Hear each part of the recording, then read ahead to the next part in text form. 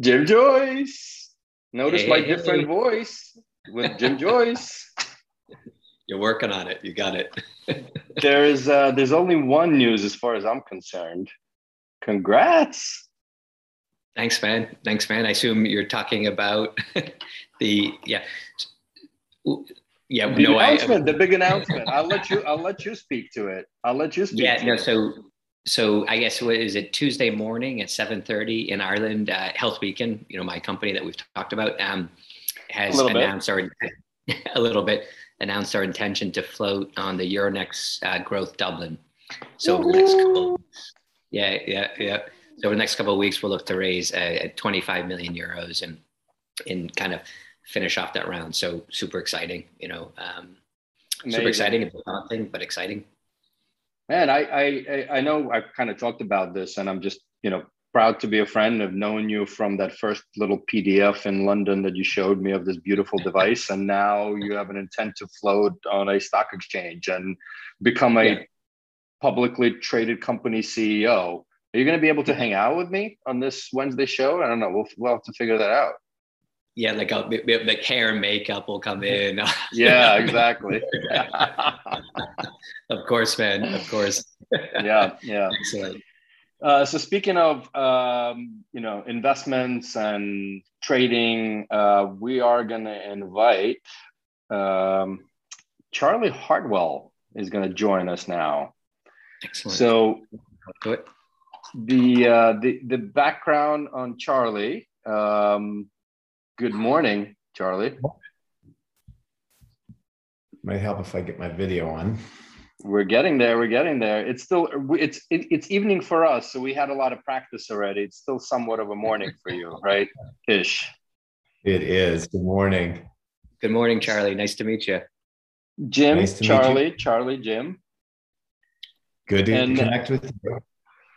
as you were coming on, I think I even commented that to you over email because we were relatively recently introduced, kind of within the last year or so, by our mutual friend Offer from Happify. But I don't know. I Correct. feel like after the first conversations, I felt like I've known you forever. So you're just a personable guy. But anyway, welcome to the shot. Thanks for making the time. And for our millions of listeners and viewers, we'd love to get to know Charlie and sort of your career path to becoming now a VC.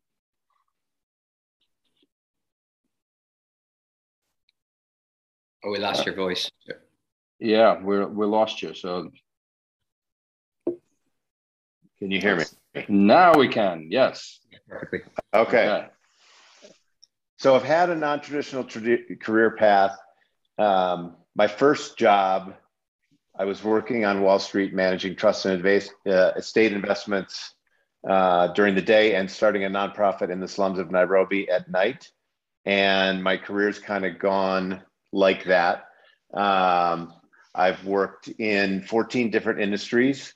I've worked in corporate America, startup, turnaround, nonprofit, for-profit, domestic, international.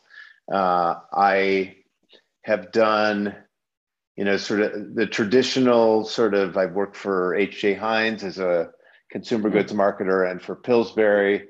But then my next job, I was running a company helping two female explorers cross the continent of Antarctica. And we turned that company and really into and the expedition into a metaphor of if these two women can cross the continent of Antarctica, 1,700 miles pulling 250-pound sleds for 90 days, then what can you do with your life? So good question. I'm already feeling like I haven't done anything with my life after the 2 minute introduction. So I've just had this, my career makes no sense unless you sort of put the essence of everything that I've been involved with has to do with growth, transformation, innovation, and authentic leadership. And that sort of ties it all together. But I'm really in my sweet spot when I'm helping to build global movements. And the work that I'm doing now for the Bridge Builders Collaborative is kind of the latest manifestation of that. Okay. We'll get to that, but it's interesting, right? So first of all, can you talk a little bit more about kind of what you were doing in those 90 days with those two amazing women?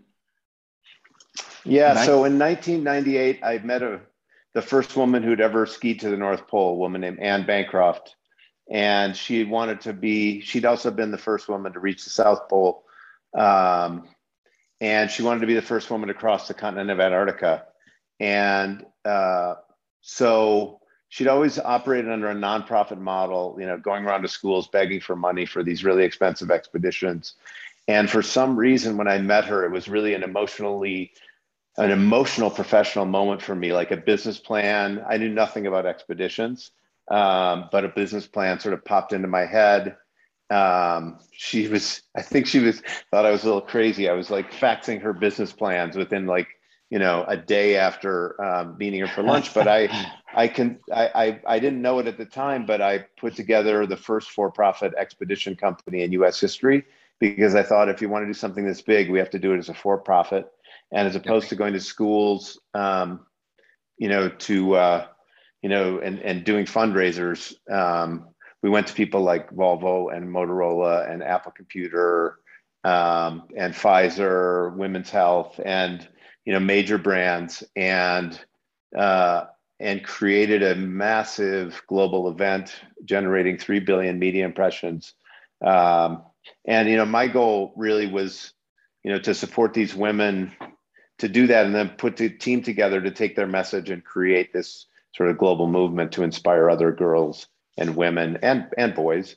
And so we did that through, we had 3 million school kids following a curriculum we developed in 65 countries. And it was just during the time when, if you remember back to the Gore Bush election, there was nothing else on CNN except our story. That was the only other story at the time that was awesome. Making it on CNN.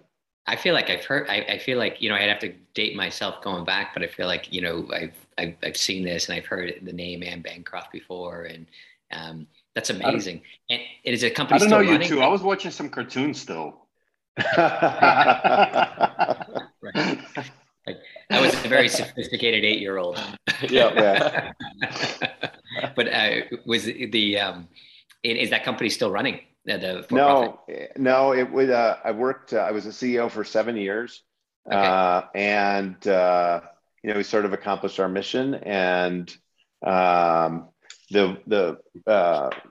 things sort of ended. 7 years later. And what's the pitch like? So what's the pitch like when you're going into Volvo and saying, hey, would you back, I have two people, they want to cross Antarctica and you get 10 grand for me. What's that pitch like? It was more like $1 million.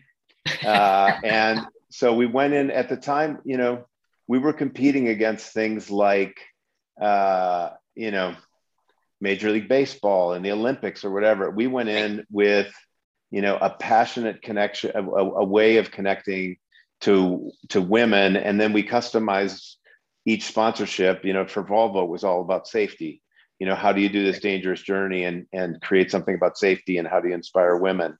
And, it was interesting because at the time, women's sports were not what they are today. The WNBA was just starting. The U.S. women's hockey team had just won the gold medal. So there wasn't a lot of sponsorship dollars. And, Anne and Lee are these incredible women. Anne is lesbian. So going in and pitching, in 1998, going and pitching a famous figure who was not straight, yeah. That was another challenge. And it took a long time, and it took, to get people. But I'll never forget sitting at the vice president of Apple's, vice president of marketing at Apple, and I was pitching him, and Anne was in the room, and it was one time he just said, I want you to shut up, and I want to hear from her. And so he asked her about what she wanted to do with the expedition. And as soon as she got done, he said, okay, we'll do whatever you want. We're not going to sponsor you. We're not going to give you money, but we'll give you whatever promotion, whatever technical equipment. And, that was a pretty amazing turning point. for us when they were really the first people that signed on. Right.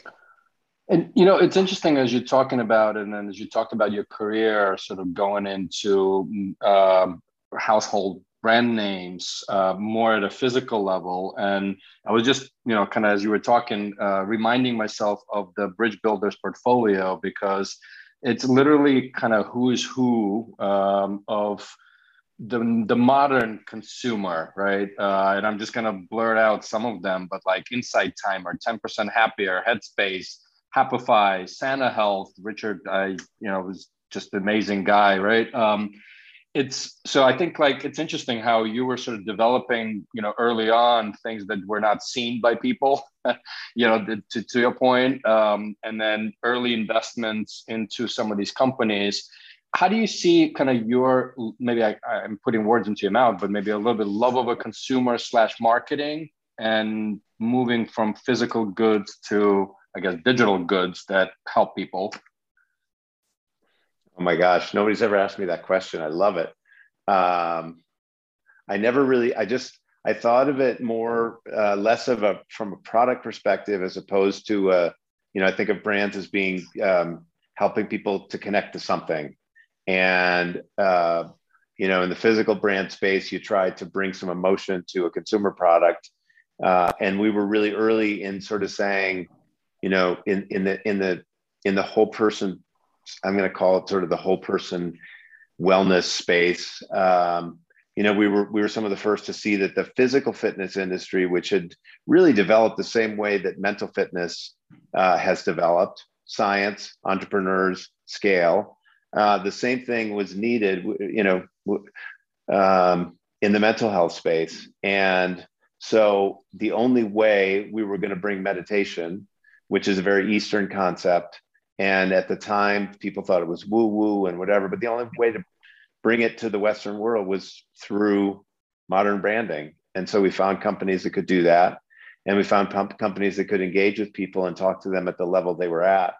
And, I just think that's kind of what branding is all about, is making that connection. And when you think about those brands, like what when your thesis coming in and either kind of guiding people or making choices about which brands to back, how do you think about that, or how do you coach them down? Because there isn't a lot of history of people building brands in mental wellness. Are you making Charlie pick his favorites in the portfolio now? Are you what? Sorry, I missed that. Did you miss Jim's question or my comment, or both? Your comment. I was saying, are you making Charlie pick your favorites out of the portfolio with that question? I have lots of favorites. Yeah. I think, Jim, I'm not sure I'm going to answer your question, but what we tried to find really was leaders that had concepts that we thought would become, had some science behind them, and that we thought that the team was such that they could bring a concept to scale, and they knew how to scale things. And then we didn't exactly know how they were going to do it. And we watched a lot of people, Eugene, you were just talking about all these companies and, the path from consumer to business, to B2B to healthcare, and how that all interacts. We didn't necessarily know where the path was going to take us. You just try to find people that you want to be on the path with. Got it. So it's not it's not a constructed brand like in you or in H.J. Heinz, and you're thinking about a new product and you go through this brand process. You were good leaders, good products. You wanted to work with them, had evidence to back up their technology. And Charlie, you're spending some time. You've been around the block, and Jim here just before we'll let you in, made an announcement that there's an intent to float on the Irish stock market for his company, and same thing. So just again, kudos, man, Jim. Thanks, man. But the reason I bring it up is your comment around, as long as there's a clear vision and an execution team behind it, how you get, and sometimes you need to take us 2 steps back to push forward or sideways, or I actually don't like using the term pivot, right? It's just discovering new insights and you sort of lean into those insights. That's I don't know. I'm not a big fan of pivot as a word, but well, I'm going to use pivot because I do like the word. What I like is to find curious entrepreneurs who say, I am really clear about my mission. I'm really clear about where I'm starting. And I'm curious as to listen to the market and tell me where it needs to go. And, you know, in our space, I'll take Headspace for an example. Probably, you know, one of the best known brands that's developed in the mental health space. You know, they did a great job of marketing to consumers. And because they marketed well to consumers, it allowed them, you know, people start asking about whether they could bring it into businesses. The same thing with Happify, Eugene, which is where we connected. It's like they had 2 million downloads and then companies started calling them. And so they had to take a look at that and they were curious enough to say, wow, how do we respond to these calls? And then they learned how challenging, you know, how different B2B marketing is, how different sales cycles are, et cetera. But they just remained open and curious, and they found the right people to answer questions for them at the right time that had expertise that was greater than them, than the founders. Yeah.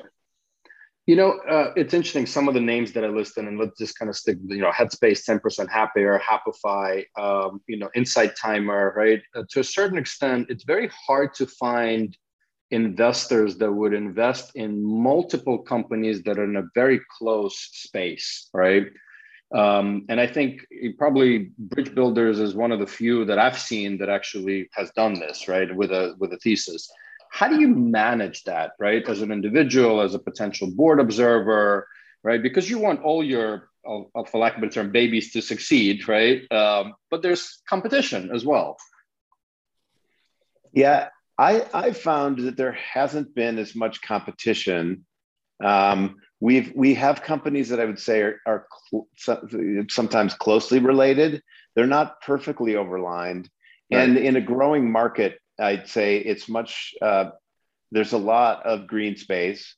There's also a lot of space, you know, for the challenge isn't when we make the investment, the challenge is what happens after the investment, because a lot of times, you know, somebody will graduate to a different model and that will be more competitive to another model. But the way that I try to, you know, to manage it is that I will never reveal anything confidential about one company to another. And they know it because on a call, they know that I don't reveal stuff about other people to them. So they know that I'm not going to do it about them. I only talk about things that are publicly available. And I also think that, you know, we have a little bit different view on competition, in the sense that competition, yes, there can be competition and people can get all worried about it, but there's also the potential for cooperation. And as you're building a new field in a new industry, there are plenty of opportunities for folks to collaborate with each other. And so I haven't, if you have really good boundaries, I haven't found it to be an issue, except I'm always really honest about it with our entrepreneurs. So it's not like they know, it's not like it's news to them that we invest in things close to them. Right. And as well, because we've made so many investments in the space, we can add a lot of value to people's thinking because we know the space, you know, better than most people. When you think about, Charlie, with the consumer, like the role that the consumer is playing in, you know, in these types of applications, and you know, but and how important they are in kind of vetting the technology, showing there's demand for it, probably perfecting the tech, you know, getting, and then these organizations turn around saying, okay, we got good tech, and now we want to go to the business, you know, the enterprise selling side of the organization.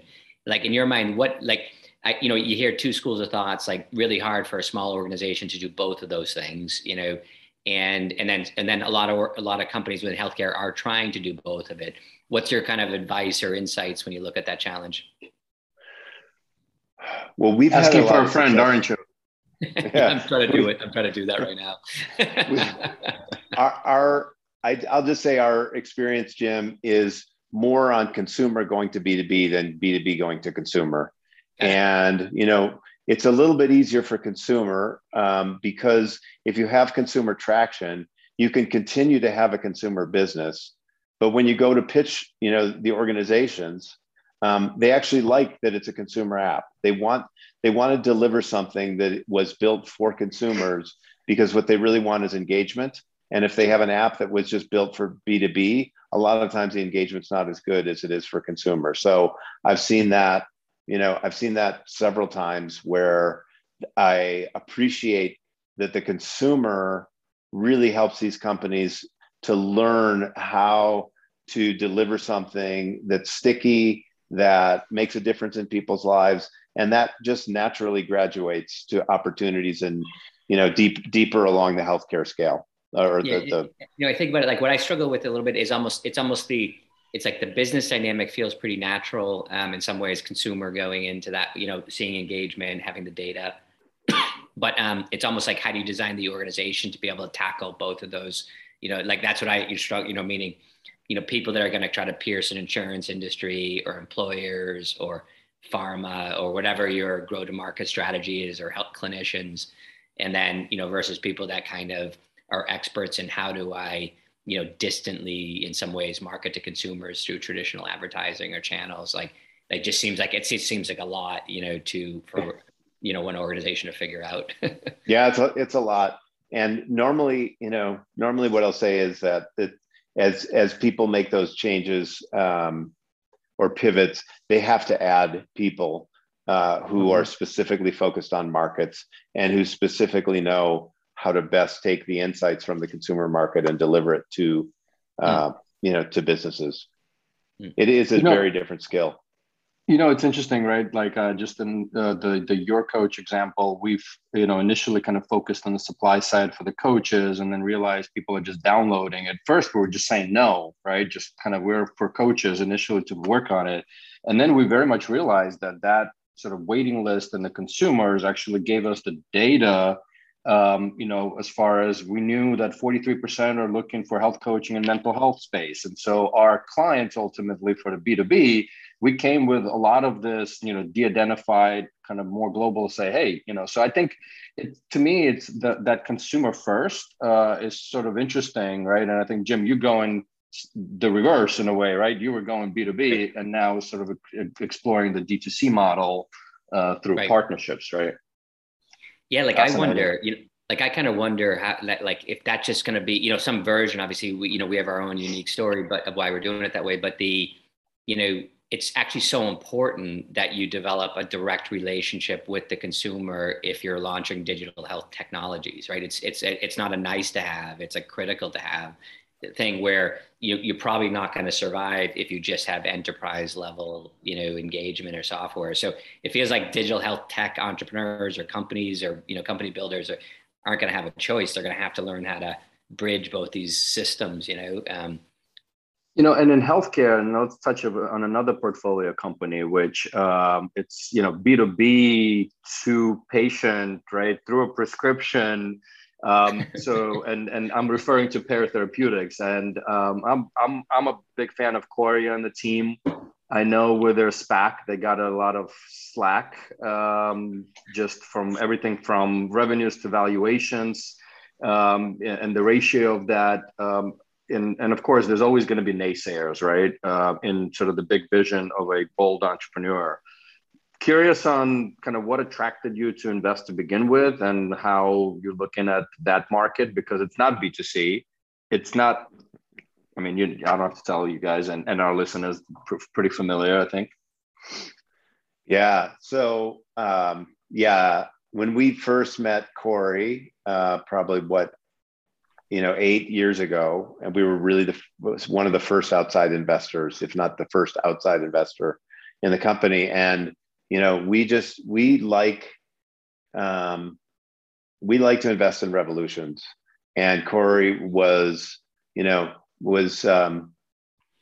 was very steeped into this space, so he knew the space he was entering, and then he knew the challenges as well of what it was going to take to get software through the FDA.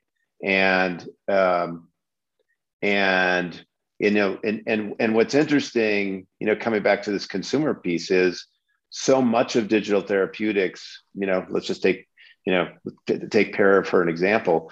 The FDA has approved 3 of their products. Once you do that, now you've got to convince insurance companies and payers and and benefit folks to put it, to list it and put a code behind it, et cetera.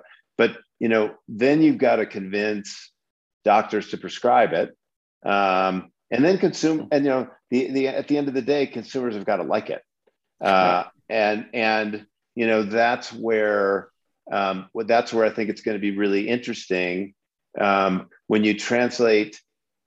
What Pear has done, the research behind what they've done, it's been really good. It's gotten through, a lot of barriers, and now really over a period of time, it's like, wow, okay, so how do people use this? And just like drugs, like, are they gonna use it daily if they're prescribed, and are they gonna like it? And if they don't like it, then they're not going to use it. So while Corey and Pear was never a consumer product, they actually have to go the other way and make sure always that they're learning about the user experience, because efficacy can be great, but if nobody's using it, then there's no efficacy. Yeah, and I think they just got a day or two ago FDA breakthrough, I think, for alcohol, right? Alcohol Correct. Use disorder. Okay. Correct. Yeah. No, I mean, his, I could totally, I remember him just going to JP Morgan and hearing his presentation. I was just in the audience, and I still remember that presentation. Like, I'm always impressed that, that was, I don't know how many years ago. It was, it was a lot of years ago. And the vision of what he was trying to do and how he was applying, the pharmaceutical industry processes to bringing products to market and bringing it in. And at the time, while we all talk about that right now in the digital health space, that was kind of completely new, fresh thinking. And it just sat there. I remember the moment going through like the clarity, very investable fellow, very clear thinking. I loved your comment that you guys invest in revolutions, right? So what's the next revolution here? What are we looking at here? Give us a little crystal ball. So putting it into my wife's wisdom, she said to me 3 years ago, Charlie, you've been investing in the gateway drugs to higher levels of consciousness. And she said, it's time to go deeper.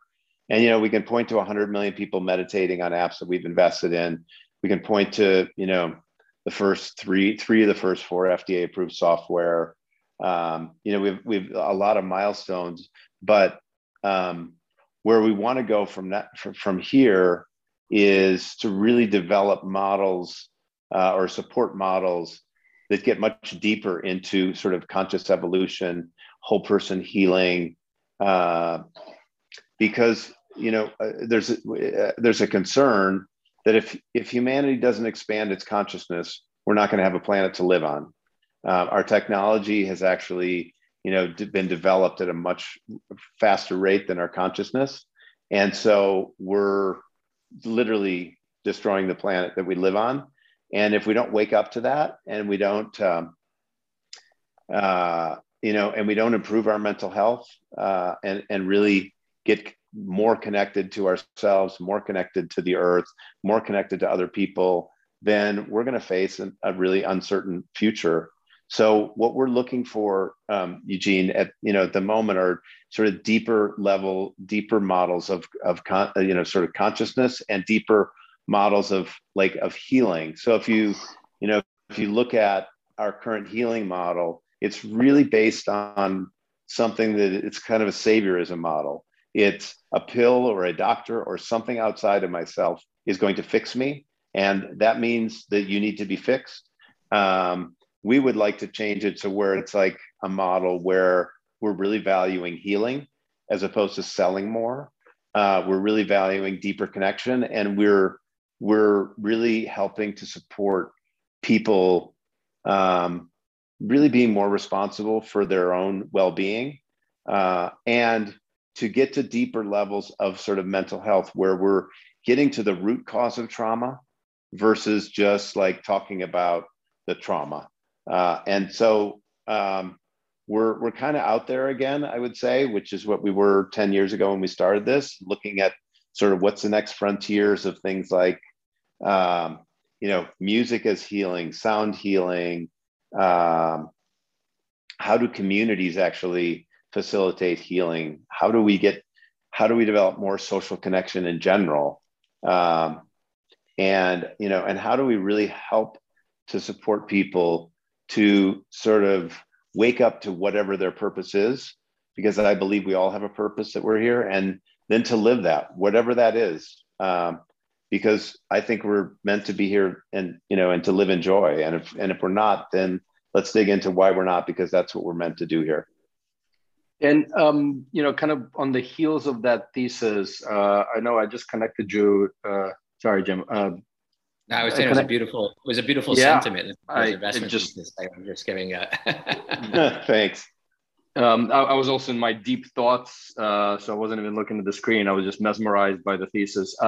But I know on the heels of that thesis, I just made an introduction to just Piano Health, Oscar, to you, Charlie. But at literally the same day, I think you guys made an announcement on a company you guys invested in, right? I think it was music, and if I'm not mistaken, some psilocybin or maybe you can talk about it more deeper. Yeah, so it's a European company called WavePaths.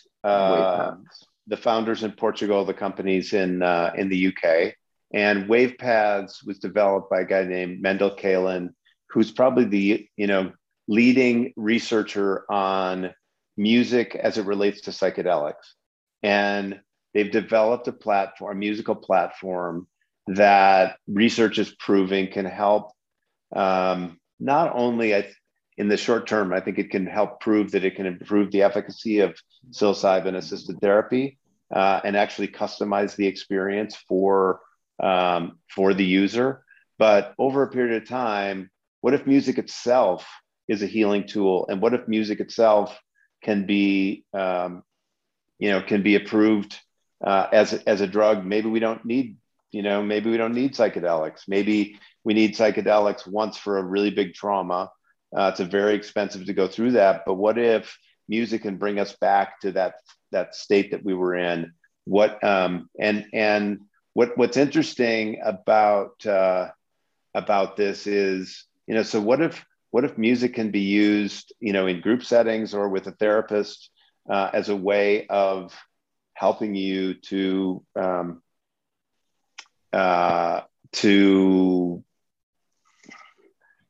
fulfill whatever intention you have. If it's about healing, that's one thing. If it's about if it's about insight, that's another thing. So it's an early stage company, but I think it's again sort of out there on that more revolutionary scale. When you think, like, just digging in, because we know quite, Eugene and I, and I'm sure you do as well, Charlie, like we know lots of, quite a few of the music, kind of digital health entrepreneurs and people that have come out in that space. Like, what do you think that looks like? Like I'm just thinking about, like, what's the future look like if we reached out 5 years from now? Are you going to a music therapist? Are you downloading an application? Is it kind of mainstream? It's, as I go in to see my general practitioner and he says, geez, Jim, you sound pretty stressed. You might want to, here's a Grateful Dead CD or something, not CD, like download, like, what is that? How does that, what do you think happens here? Like, does that go mainstream? Does it stay in this like technology space, or what do you think? Well, I actually think it can come into the medical space. And I think that we can, one of the things WavePaths is doing is getting to where I think music will be able to be customized to your current state. So through measurement of, where you are, you can be developed, you can have something sort of custom fed to support an intention wherever you're at. And that would be different. That would be a different musical experience based on sort of where you're at. So if you're really stressed, you get fed one thing. If you're really joyous, you get fed another. And, I believe that over a period of time, these kind of things will be, proven to be beneficial. As another example, there's work being done now in several research labs around music, like just with psychedelic therapy. How does music itself change the psychedelic therapeutic experience, and can it improve outcomes? And if you can custom make something that's going to improve an outcome, that's pretty interesting. Yeah, definitely. I was just as you were saying, I was thinking about it with like medicines, like, the prescription of the medicine, that it's fundamentally, its regulation sits in this kind of, first do no harm philosophy, right? Like, you study the medication, everything's about, like the first phase of clinical trials is like, does it actually, kill people? Does it hurt people? And then, okay, we have a medication that can survive animals and now it can survive humans. And then we look at its efficacy, but it's all based on this kind of safety parameter, right?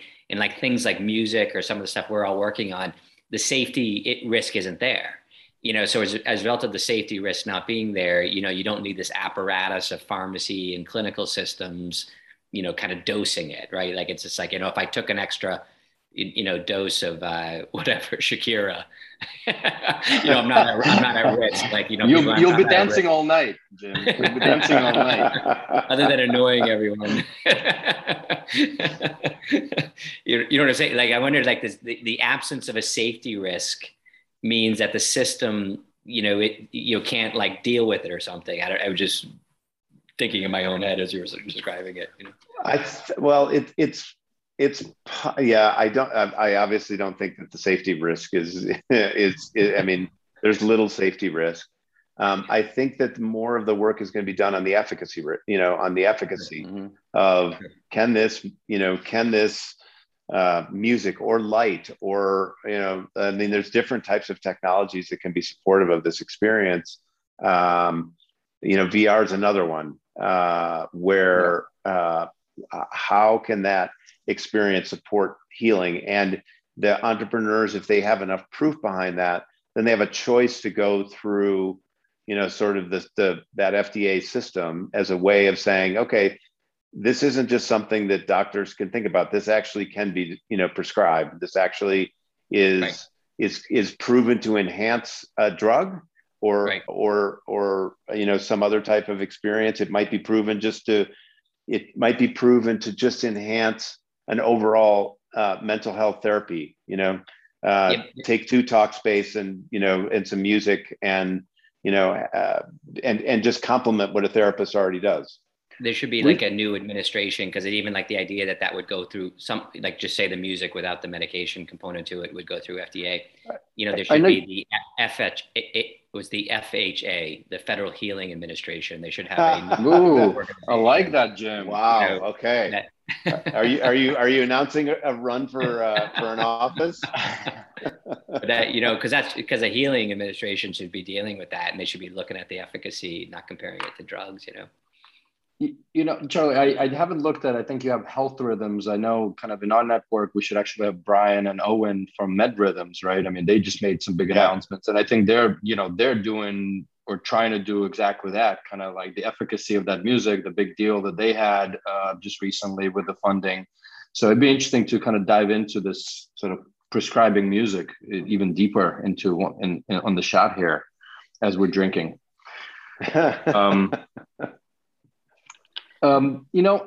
Maybe I just have one other, kind of going back to the board observer and, being really a partner to startup founders, right? How do you look being, a board member and or board observer? I know they're different roles, but just, your approach and any advice to startups and entrepreneurs on kind of, I would say, not just managing, but really building, actually partnering with the board. Any kind of key takeaways from all your experiences? So first of all, I came into this space. I'd never been sort of a venture capitalist before. So I come in at it from an entrepreneur's perspective, and someone who, has been coaching people for a long period of time. I'm just passionate about finding great entrepreneurs. And once we make a commitment to someone, our goal is to see them be successful and to use every tool that we can that's at our disposal to help them. So that might be like, Bridge Builders is a collaborative of 11 investors. They're all really, highly seasoned, highly connected people from different industries. We all have the same mission, but we're but they have such different experiences. How do we understand what does the entrepreneur need, and then make the connections or provide the advice or help them? And a lot of that is just listening, because we don't have a prescription. We try to listen, and then if you talk to our entrepreneurs, I think across the board, what they'd say is we're the number one, number two, number three value-added investor, regardless of what size investment we have, because we're so passionate about this field succeeding. And this is our field. We want to, we're here not just to make investments. We're here to shift things on the planet. And so we're not here to just be passively making investments and hoping to get some money out the other side. The fun part of it is actually helping. But each person needs things, they're all at different stages, and they need different things at different times. Yeah, awesome. Does that answer your question? Yeah. Absolutely. Yeah. I mean, listen, we can, on any one of these points, we can keep digging deeper. But then, we're not, we don't have a Tim Ferriss show that lasts for 2.5, 3 hours. Right. But Jim, do you want to go to your sort of favorite? Yeah, I think last question. We're yanking all kinds of advice out of you, Charlie, today. I feel like we got a good. The whole thing is our therapy session here. But if you imagine, if you imagine a young Charlie that has is created a phenomenal mental health application that can help people do expeditions across. That just informs them as a combination of music and mental health coaching and meditation, that they can, scale mountains and traverse terrains. You've come up with this phenomenal product and you're bringing it into market, and you think you've got investment capital going forward. What advice would you give to that young Charlie embarking on that entrepreneurial adventure? Well, with anything, with anything like that, I'd say, you don't do this alone. Collaboration is how you create change. And as an entrepreneur, it's not your job. It's your job to understand your mission, to find and connect to others who share that mission, and then to find the best team you can. Find people that are much more skilled than you are at every position in the company, but that they're passionate and mission aligned. And then just go see what you can create. Obviously set goals and all that sort of stuff, but it's really creating, enterprises is something that teams do. It's not, it's not just young Charlie. So my passion is for anything I've ever done and companies I've led is not about what do I know, it's who I brought to the team, and then what remarkable results that we've created together to help shift things on the planet. Awesome. Amazing. Love it. Collaboration is how you create change. That's the takeaway for me. Fantastic. Charlie, thank you for making the time. And this is fun, guys. Happy Thanksgiving coming up tomorrow. I know, Jim, you and I, we don't feel as it's Thanksgiving, given the fact that we're on the other side of the pond. I'm serving turkey if you want to come over to Dublin. We got one. I'm in the kitchen and it's a bit of a mess, but I'll show you anyway. It's already it's tied. But there's a turkey that was being prepared for tomorrow. So that's great. Happy Thanksgiving, Charlie. It's a pleasure meeting you. Yeah, good to talk to you both. Look forward to seeing it. And Jim, nice to meet you. Yeah, nice to meet you. All right. Take care. See you. Bye.